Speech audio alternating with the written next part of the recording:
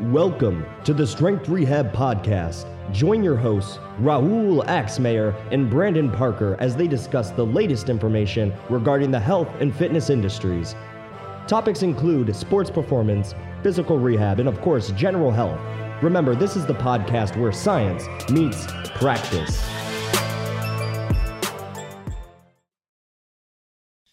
So, Michael, do you mind reintroducing yourself to our listeners? Just tell us a little bit about who you are and what you do. Yeah, first off, thanks for having me on the podcast, guys. It's been a while. It's been 2 years, and a lot has changed in the last 2 years. But for those who don't know me, my name is Dr. Michael Mash. I'm the owner and founder of Barbell Rehab, and I basically help other fitness and rehab professionals improve the management of their barbell athletes. So super excited to see where the conversation goes today.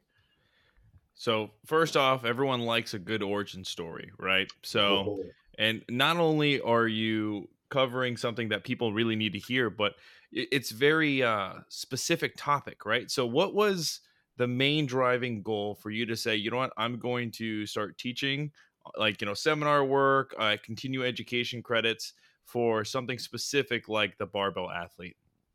Yeah, so back when I was in physical therapy school, and even rewind before that, I've always had a passion for teaching. When I was in school studying, the best way for me to study was to teach other folks.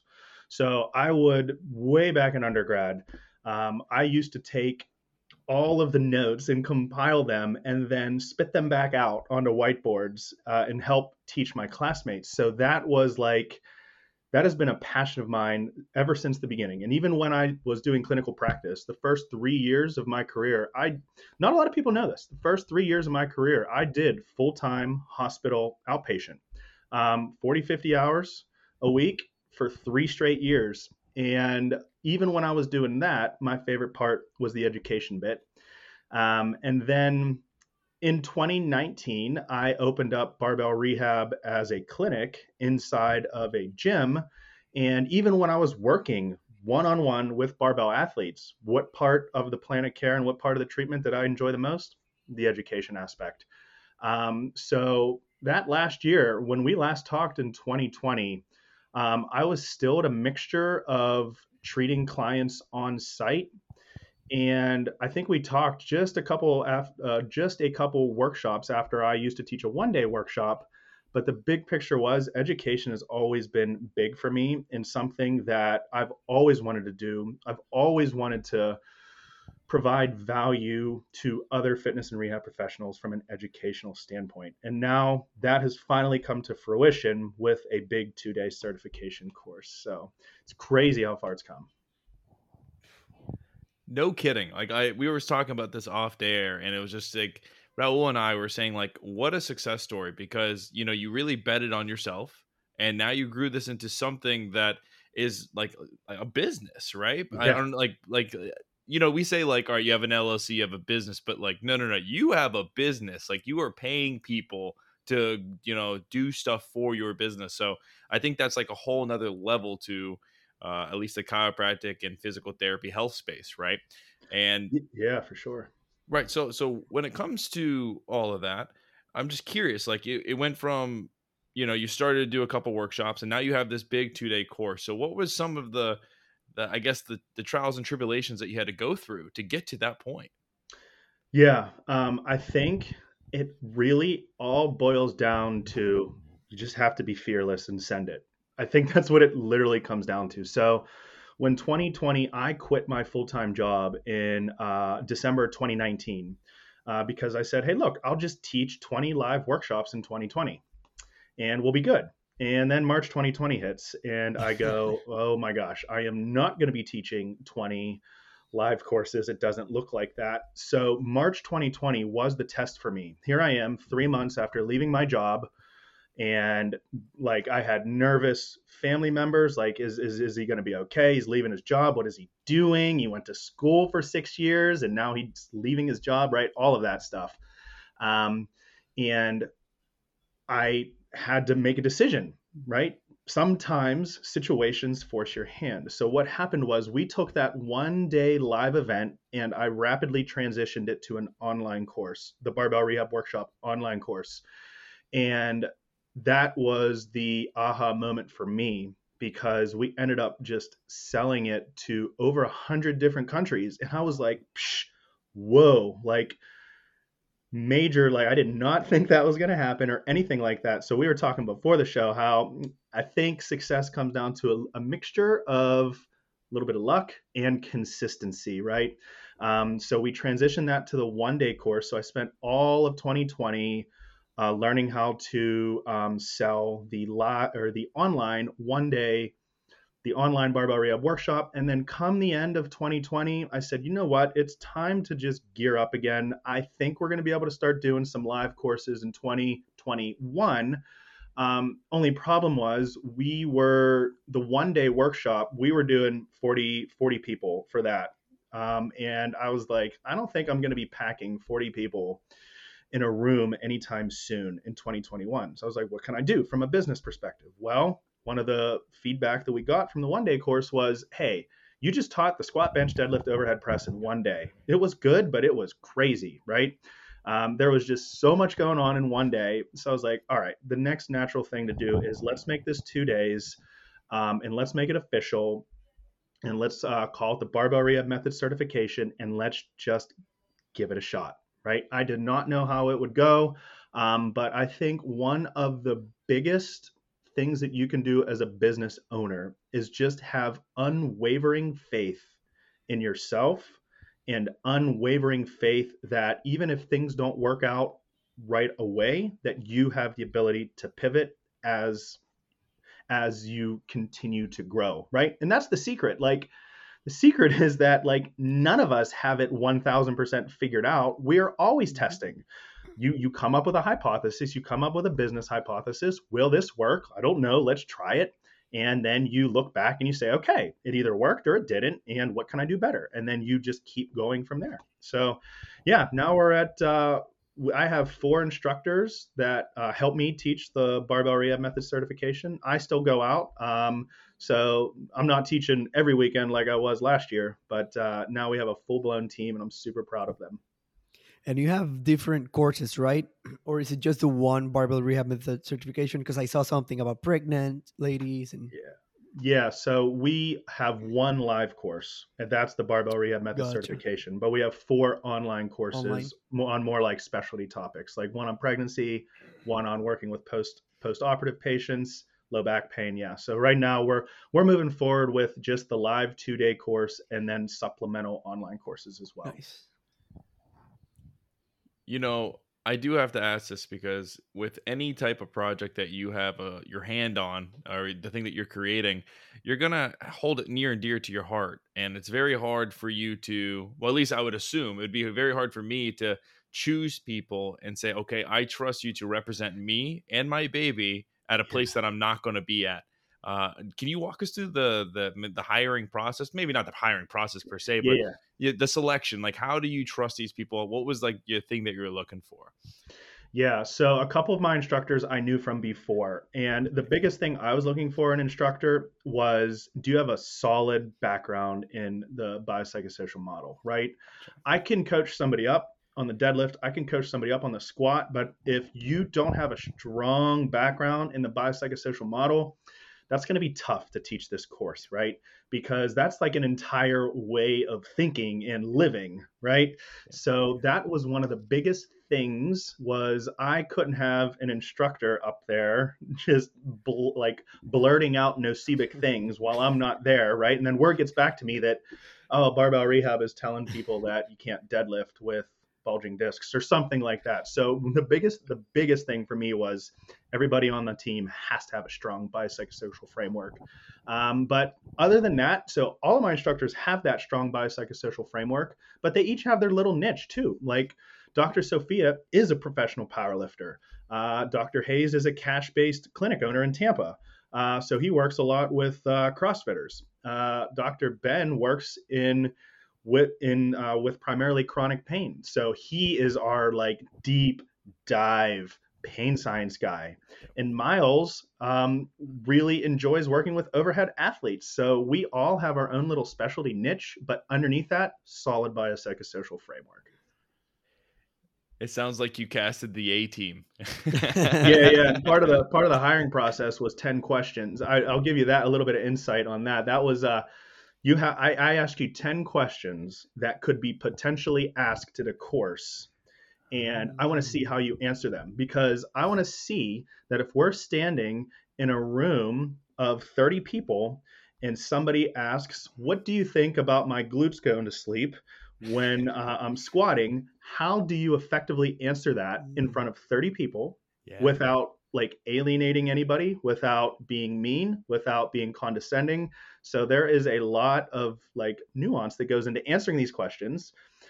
Especially because a lot of our audience, some of our audience this is their first exposure to pain science education. So we have to start to poke holes in their narratives. And if we just come out just guns blazing, like, oh, that's not a thing, glutes don't go to sleep, we're going to alienate people. So the ability to tactfully answer those questions is something that's very important when you're teaching live.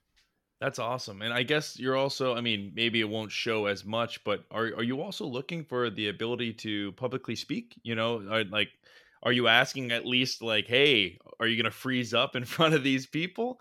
I feel like the way you deliver the material is just as important as the material itself, right? So I'm just curious if you gauge for that as well.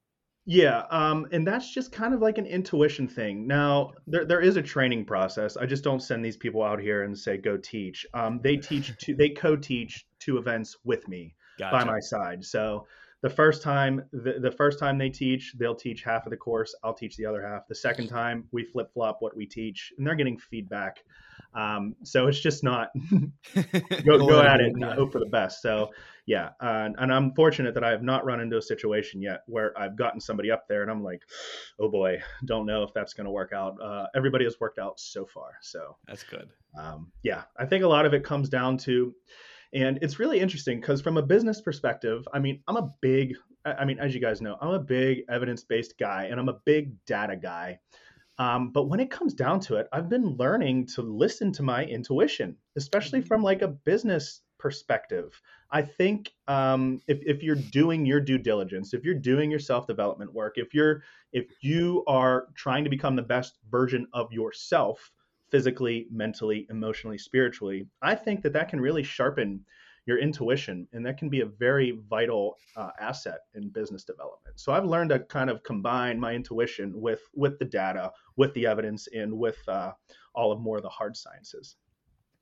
You know, that is one thing that's always said pretty often by the higher ups. Like, granted, I don't know, maybe they're just copying each other's books, but if you read any of like the business books by these people that know what they're doing, that they have a success trail, is they all say like after a while you start to trust your intuition, and perhaps your intuition is just a compilation of everything you've learned and just kind of compiled into a short kind of way of thinking, I guess is the way I'm thinking about it.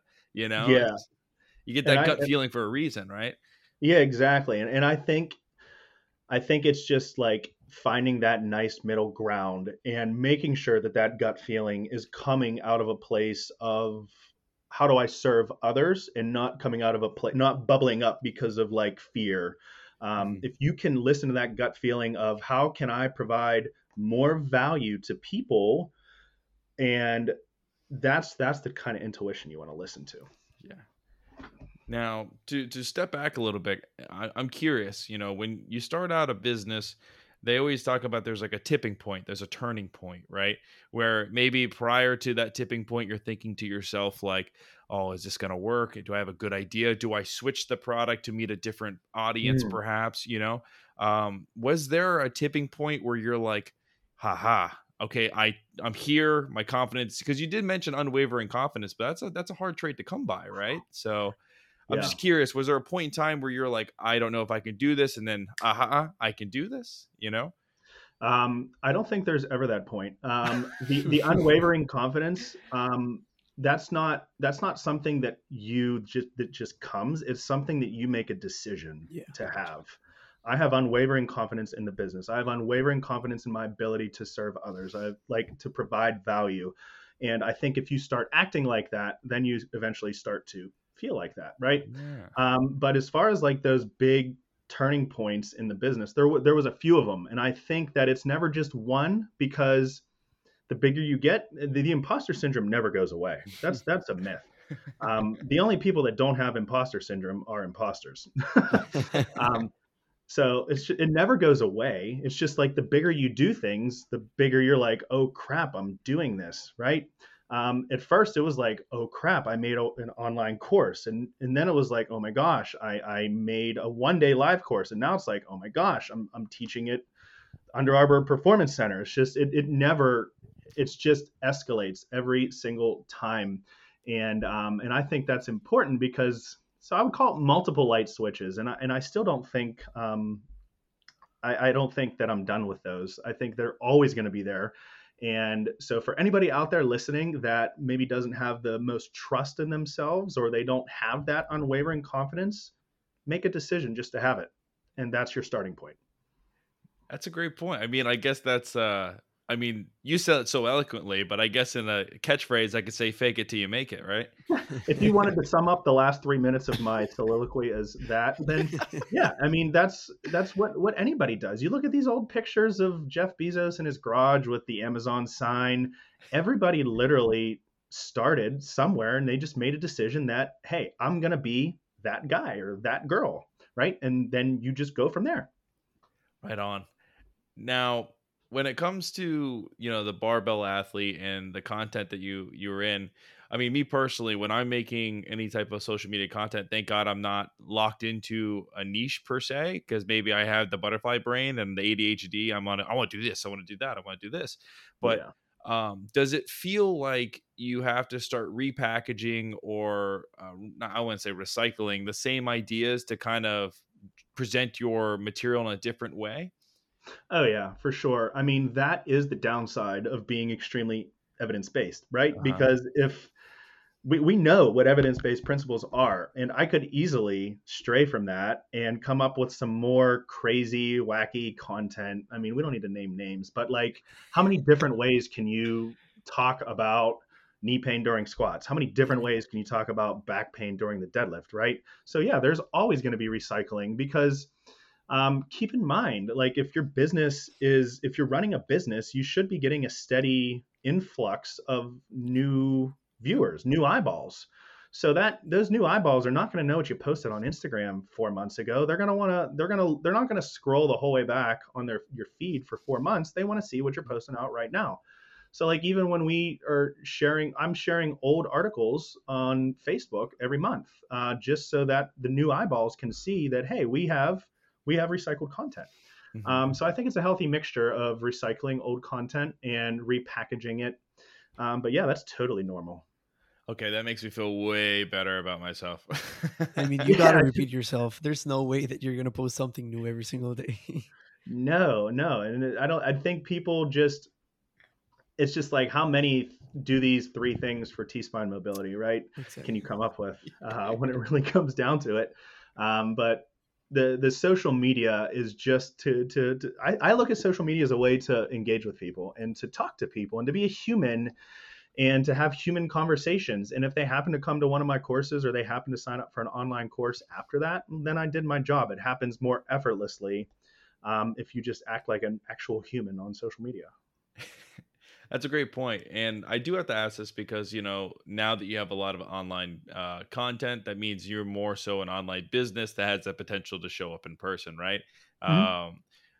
I'm curious, like, have you ever reached that point of burnout? Because a lot of people are trying to put out content consistently to drive in a force of people. Like, is there ever a point in time you're like, whew, man? Or if you had that moment, how did you overcome that? Yeah, let's rewind. So I started Barbell Rehab as an Instagram page in physical therapy school in 2016. I had no clue what I was doing. I always say I was in like the first wave of the Insta physio craze, where the only people that I knew on Instagram before me was the prehab guys, right? They like set the stage way early, 2016, or I don't want to misspeak if they're listening. They might have been on 2015, not sure. But I got in super early, and 2016 was also the same year that I started working 40 hours a week.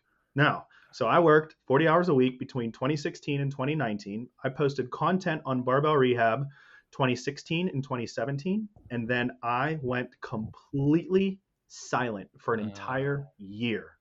For an entire year. For all of 2018, I was burned out. And it was just, I didn't know what I was doing. 2017, I'm treating in the clinic full time. I'm trying to come home. I'm trying to write blog articles. I'm trying to make Instagram posts. Barbell Rehab was not monetized at that point. It was just a hobby.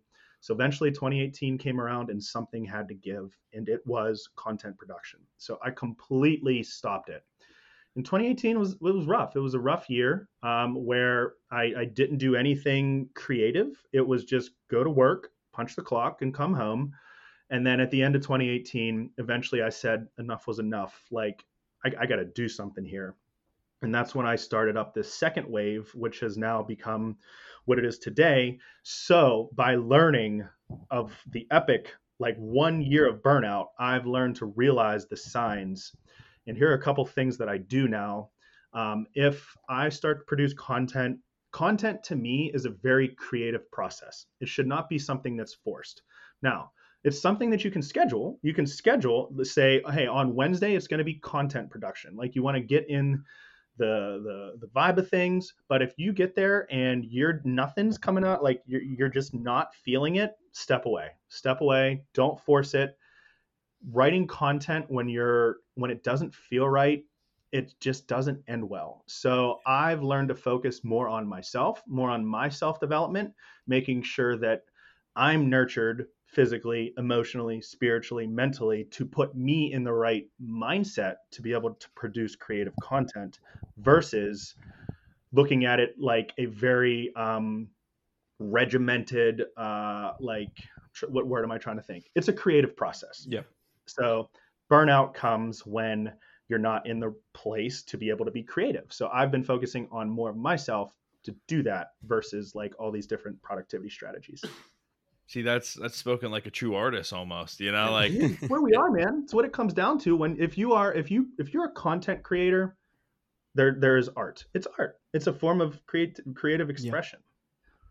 That's a great point. You know, and that's something that it's hard. So like, for example, if you're trying to get big on TikTok, right? A lot of people read up on the fact that the algorithm definitely rewards the people that post daily, right? Yeah. So it's like the second you miss a day, your 14,000 average views are going to drop to 2,000. And it's just like, well, if my goal is to, you know, build a following, you're missing out, right? So it's kind of weird, right? Because I would agree with you, like that my best content that I put out where I can look back on and think like, dang, that was a good video, is something that I maybe was laying in bed and I wrote something down, or you know, or like you just feel motivated to go play around with the camera and see what you can do. And that's what I'm saying. But the algorithm's like, no, you got to post daily, bud. You got to figure this out. So it's kind of catch-22, at least on TikTok. Yeah. Oh my gosh. I just started a TikTok and I don't feel like I know what I'm doing. I feel like I'm too old, but yeah, it's just like, oh, what is this? I used to make in the beginning of at the beginning of 2021, I used to make jokes at my seminars where I was like, oh, if ticket sales start to go down, you'll see me dancing on TikTok. But yeah, it's very strange. So for those that I don't post daily, if I were to post daily, it would be something of like, I would do like hey, 30 days, we're going to post daily. I don't know if I could keep that up forever. But I mean, as you guys know, when it comes to, if you're putting out mass content like that, you need to batch it. You need to pick a day and say, hey, I'm going to film 20 videos or 15 videos today. So I still do batch content for sure. And then I now have a video editor that I just sent them off to, and she puts captions on them, and she's been great with that. I said, make them look like they do on TikTok. And she says, got it. See, that's also, I guess that would be like the last topic we can touch on is every successful person talks about how you need to leverage your time, right? Because at the end of the day, like that's, if with your time, it's most valuable thing or the most valuable asset in your business. And when did you find the time where you just started to think like that? So for example, you have a video editor, right? For somebody's just like, okay, this is more so a hobby. I can probably edit this all on my own. So when did you just start to make the decision where you're like, okay, my time is more Yeah. better spent doing elsewhere other than, paying for somebody? At first it was reactive and then it became proactive. Reactive as like at one point I found myself staring at the computer screen like doing editing and I was like, I don't feel like doing this anymore. And Okay. anytime you get to a point in a business where you're doing something and you don't feel like it, like deep down in your gut, like you're thinking of other things, you're like, I want to do this, that means that task should be outsourced. Gotcha. So as soon as, because in the beginning, I liked it. I enjoyed it. I enjoyed the video editing process. It was fun. And then when it no longer became fun for me, that's one of my signs of, okay, I can't keep doing that. That's what led to burnout before, is when things are no longer fun. So let's outsource that part of it. And let's do the things that I enjoy, which is like scheduling the courses, being the operator, the owner, the business owner, nurturing my team, working on like developing the team. And that's what I really get gratification out of. And I think that's going to change for everybody as you grow in a business. Your likes and your passion is going to change. So as long as you're always working on what you enjoy and you outsource the rest, I think that's the ticket to reducing burnout. That's I also productivity and everything, right? Because like if you, who's going to who's going to do better at expanding the business than yourself that has Yeah. an interest in that particular area, right? That's a great Yeah. point of putting. Like that's a great point because, I mean, at the end of the day, if I had so for example, Raul and I are a tag team, right? If he didn't really care about the video editing or the audio editing, and I really did, there's gonna be two different products there, right? Yeah. So that makes a lot of sense because, for example, if it's a nitpicky thing that I have a high interest in, I'm like, I'm going to clean this up before we post it versus like, who cares? So that's a phenomenal point that I never really thought about. Yeah, so it's like by doing the things you enjoy, I think that's what longevity in business is. Outsource the things you don't enjoy.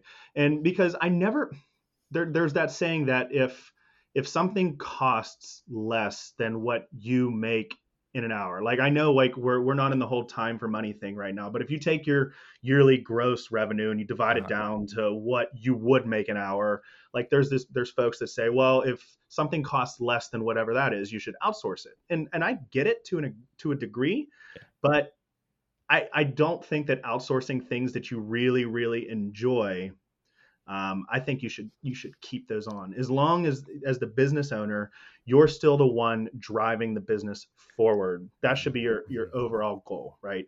But I don't think you need to outsource everything.